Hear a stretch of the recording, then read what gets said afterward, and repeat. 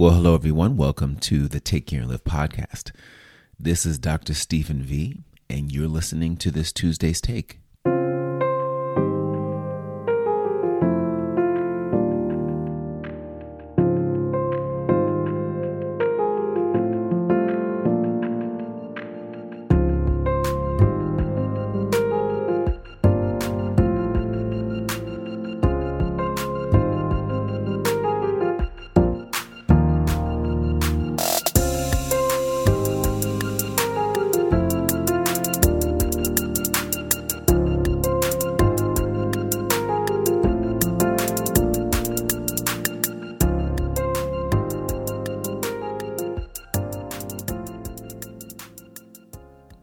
Well, Happy New Year, everyone. Welcome to 2022. 2022. Wow. We have experienced a lot over the last 22 months. And a lot to be thankful for. A lot to be appreciative about for those of us who have been graced with the opportunity to see today. I hope you had a wonderful holiday and that you had a chance to get some rest, enjoy family, friends as much as and as safely as possible. We kept it pretty close-knit on this side of town. Got together with some family members who were vaccinated too, which was great. That was the way to go. And we stayed low-key. My wife and I just pretty much rested that week off. And I hope you had the opportunity to do the same. As we go into the new year, I don't want to dare say the word resolution, but we're full of those that kind of speak in the past, although I haven't heard a lot of it this year. I think we're a lot more sober. I think we're being measured in our language when we talk about this idea of resolution, because we know oftentimes resolutions are ambitious and bold, and we tend to make resolutions that require a great deal of us, often more than what we're capable of actually doing. And the pandemic has taught us to honor the baby steps, which I think is quite humbling and fascinating. So much so that I don't hear a lot of people talking about resolutions or New Year's resolutions as much as hearing more of a tone of appreciation for where they are, and even in some instances where they're not. The ability to see another day, the ability to take a breath, a deep breath, to wake up in the morning. Those are very humbling acknowledgments, and yet very appropriate for the time we're in. Quite frankly, they are most appropriate and have been appropriate before the pandemic.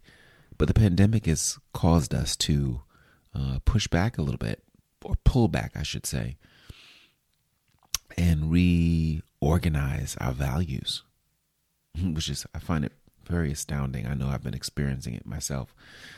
But today I want to encourage you in the area of work and faith, right? I don't want to get caught up in resolutions, but I do want to encourage you about your lens about work and faith. While there are certainly some spiritual direction for how you should work with faith and in faith, as well as some spiritual directives for how to move in faith, what I want to do first today is help you remove some of the cognitive baggage about this idea of action, this idea of taking action in faith that often actually haunts us, right? We're plagued by it. It can feel more like a burden than it is a privilege to kind of have this sense of acting in faith. particularly as you move into a new year, because as I said before, typically a new year is filled with an expectation.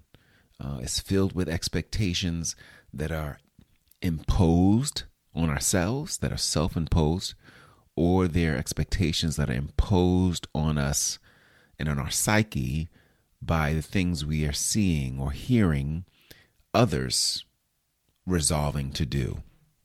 Right? And that creation of a resolution, hearing other people's resolutions to take particular actions, can actually create a sense of inner conflict for us, because it is not authentically something that we ourselves are embracing, but somehow feel obligated to do. And so that expectation becomes a bit of a burden. It becomes a burden within us. It becomes essentially a yoke that actually hampers our progress, because our eyes have become focused on what we should do or should be, rather than what we can do, as a result of our own internal call to action, not a call of action that's put upon us as a result of a given season of time, like a start of a new year or like the start of a new year. And so working your faith well becomes possible and more authentic when your actions are an expression of what you can do rather than what you should do. I want you to get that your faith, taking action and working in faith, working towards something in faith, right? The sense of something that you want to see happen but hasn't happened yet, but you're believing for it to happen. This ability to work your faith and work in faith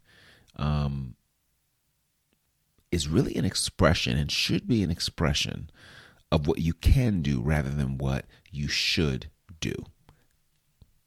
Philippians 4:13 says, the writer says this, he says, I can do all things through Christ who strengthens me.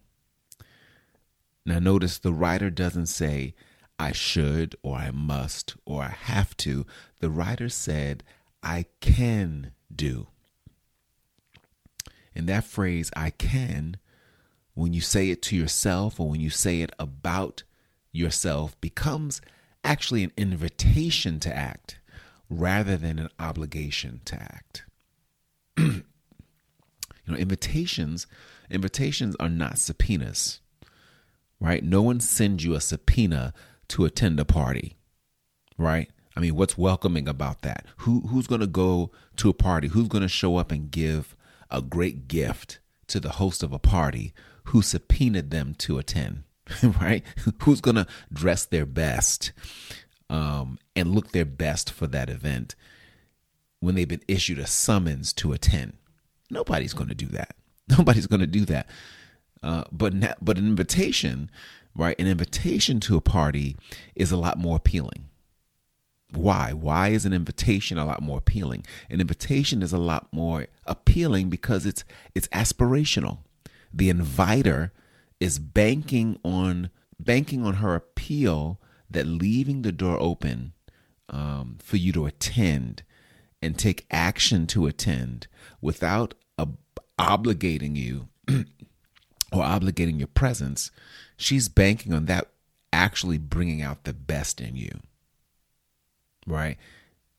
If it's a man who invites you, he knows that you'll want to wear something that makes you feel confident, that'll make you feel assured when you've been invited to come to the party, not subpoenaed to attend the party. You'll be more thoughtful about the gift you bring to that party.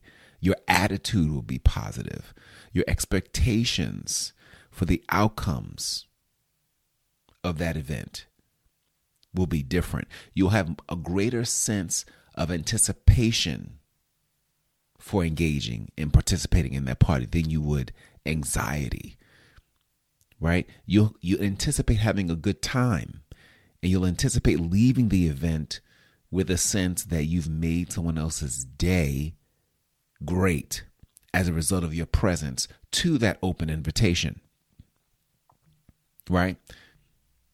And so this open invitation that was made to you, it began to change how you believed. It began to change how you acted in faith. You began to anticipate, hope for positive outcomes. You began to consider the possibilities of the great time you would have when you attended that party, when you got to connect with people you knew and maybe people you didn't. You began to anticipate just how appreciative the host would be of the gift you gave and brought with you to celebrate and to show appreciation for being invited. Your whole demeanor, your action, all of your actions would be responses of faith, because it was an invitation to act, not a subpoena. It was not a must do, have to. It was a I can do. And so your whole framework for action began to change, right?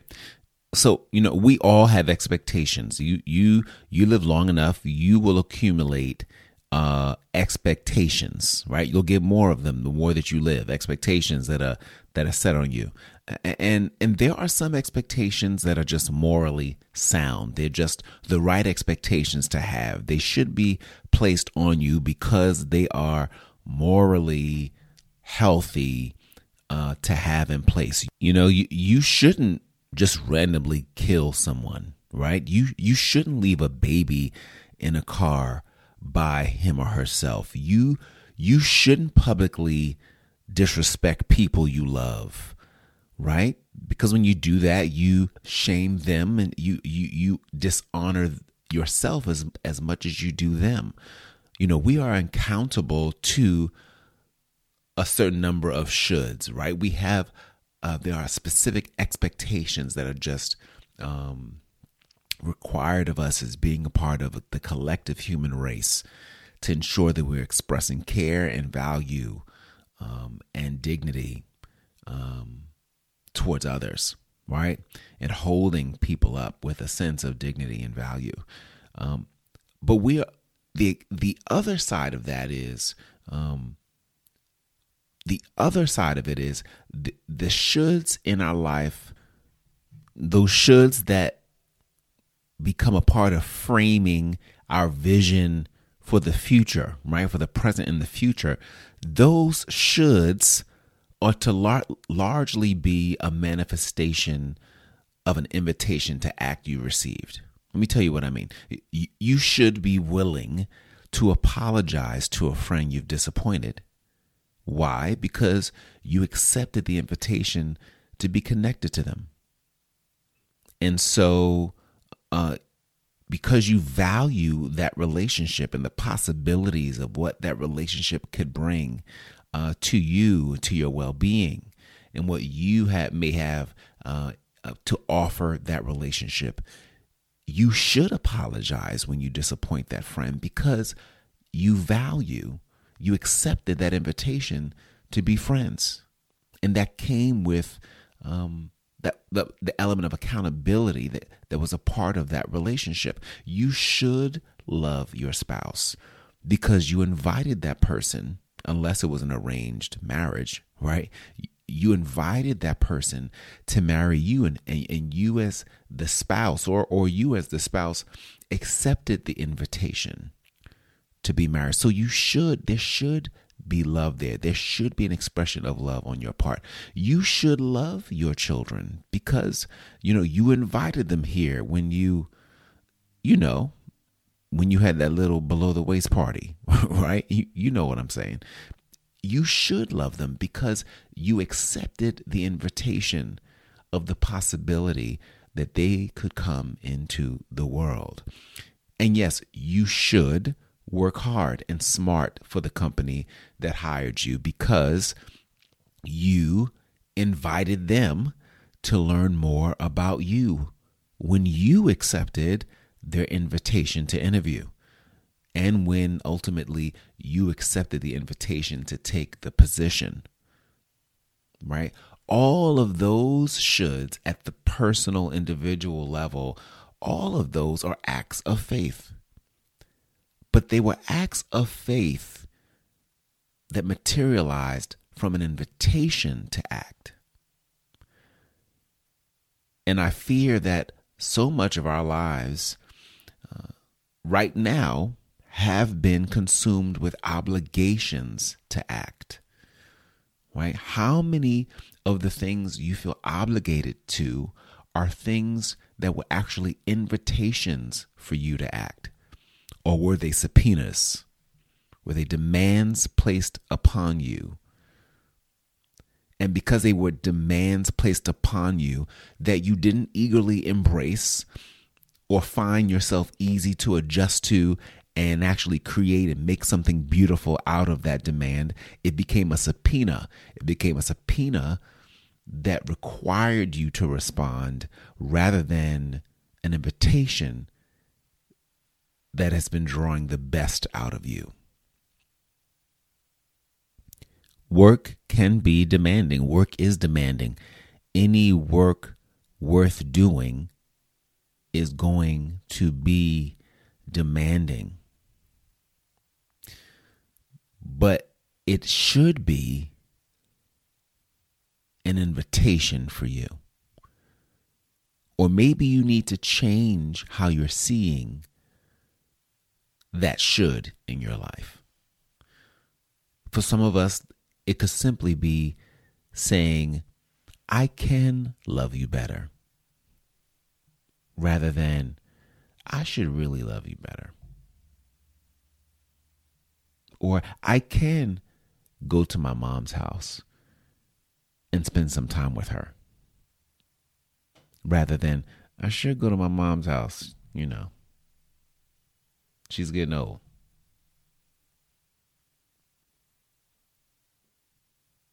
You can actually determine whether you're setting yourself up for a subpoena or an invitation.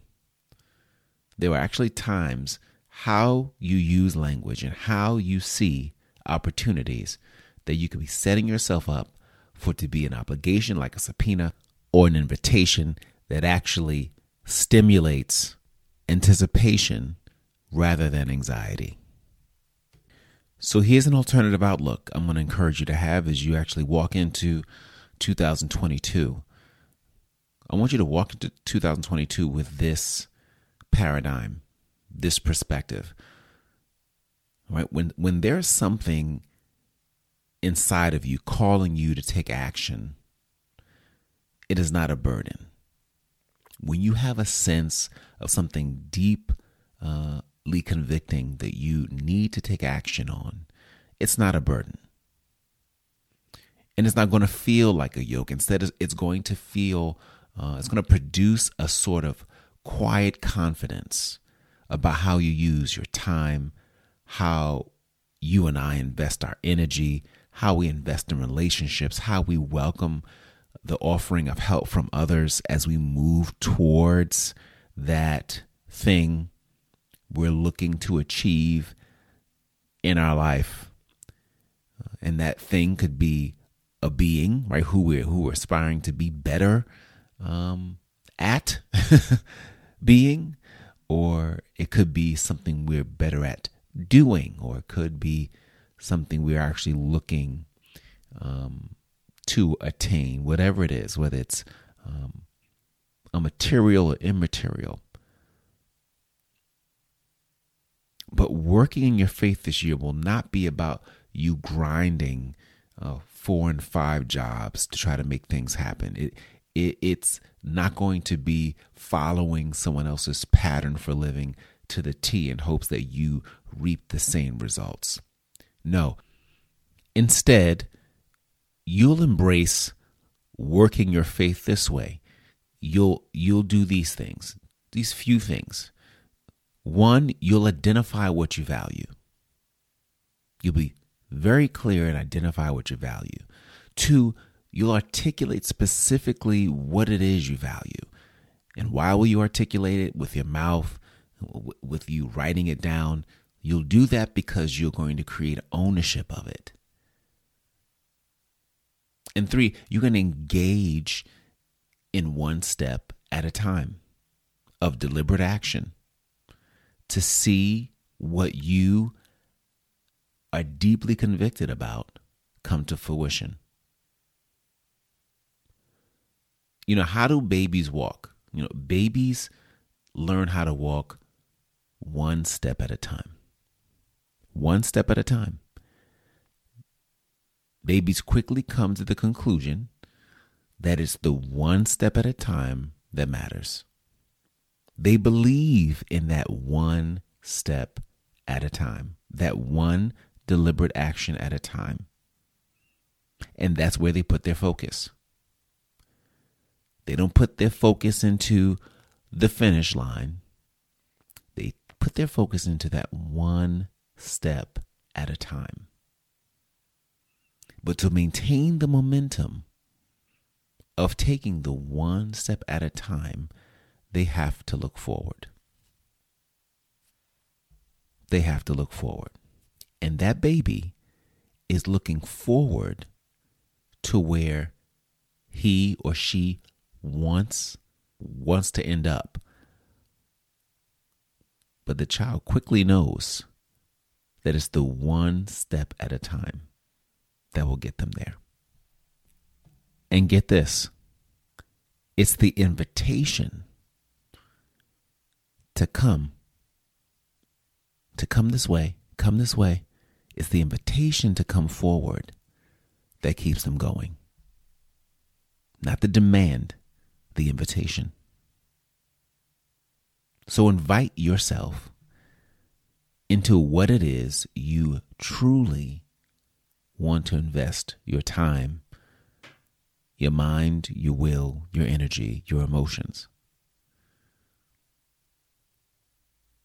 And see just how well you'll do as you move ahead. All right, that's it for today. I want to thank you again for spending time with me. It was a privilege to be in your earbuds and in your car, maybe in your walk or run, or even as you're dropping the baby off while you head to another appointment. Either way, I'm privileged to have you with me today. And I want to encourage you to do what I ask you and encourage you to do every time we connect, and that's to take care and live. Thank you for joining this episode of the Take Care and Live podcast. I'm excited you spent the time with me today, and I'm going to ask you to do me this favor. Write us a review. Let us know just how much you enjoyed the show. And if you enjoyed the show so much that you think it's worth sharing with a friend, go ahead and do that too. We would love to hear just how much this show has impacted you and the friends you shared it with. And remember to do this one thing and do it well, and that's to take care and live.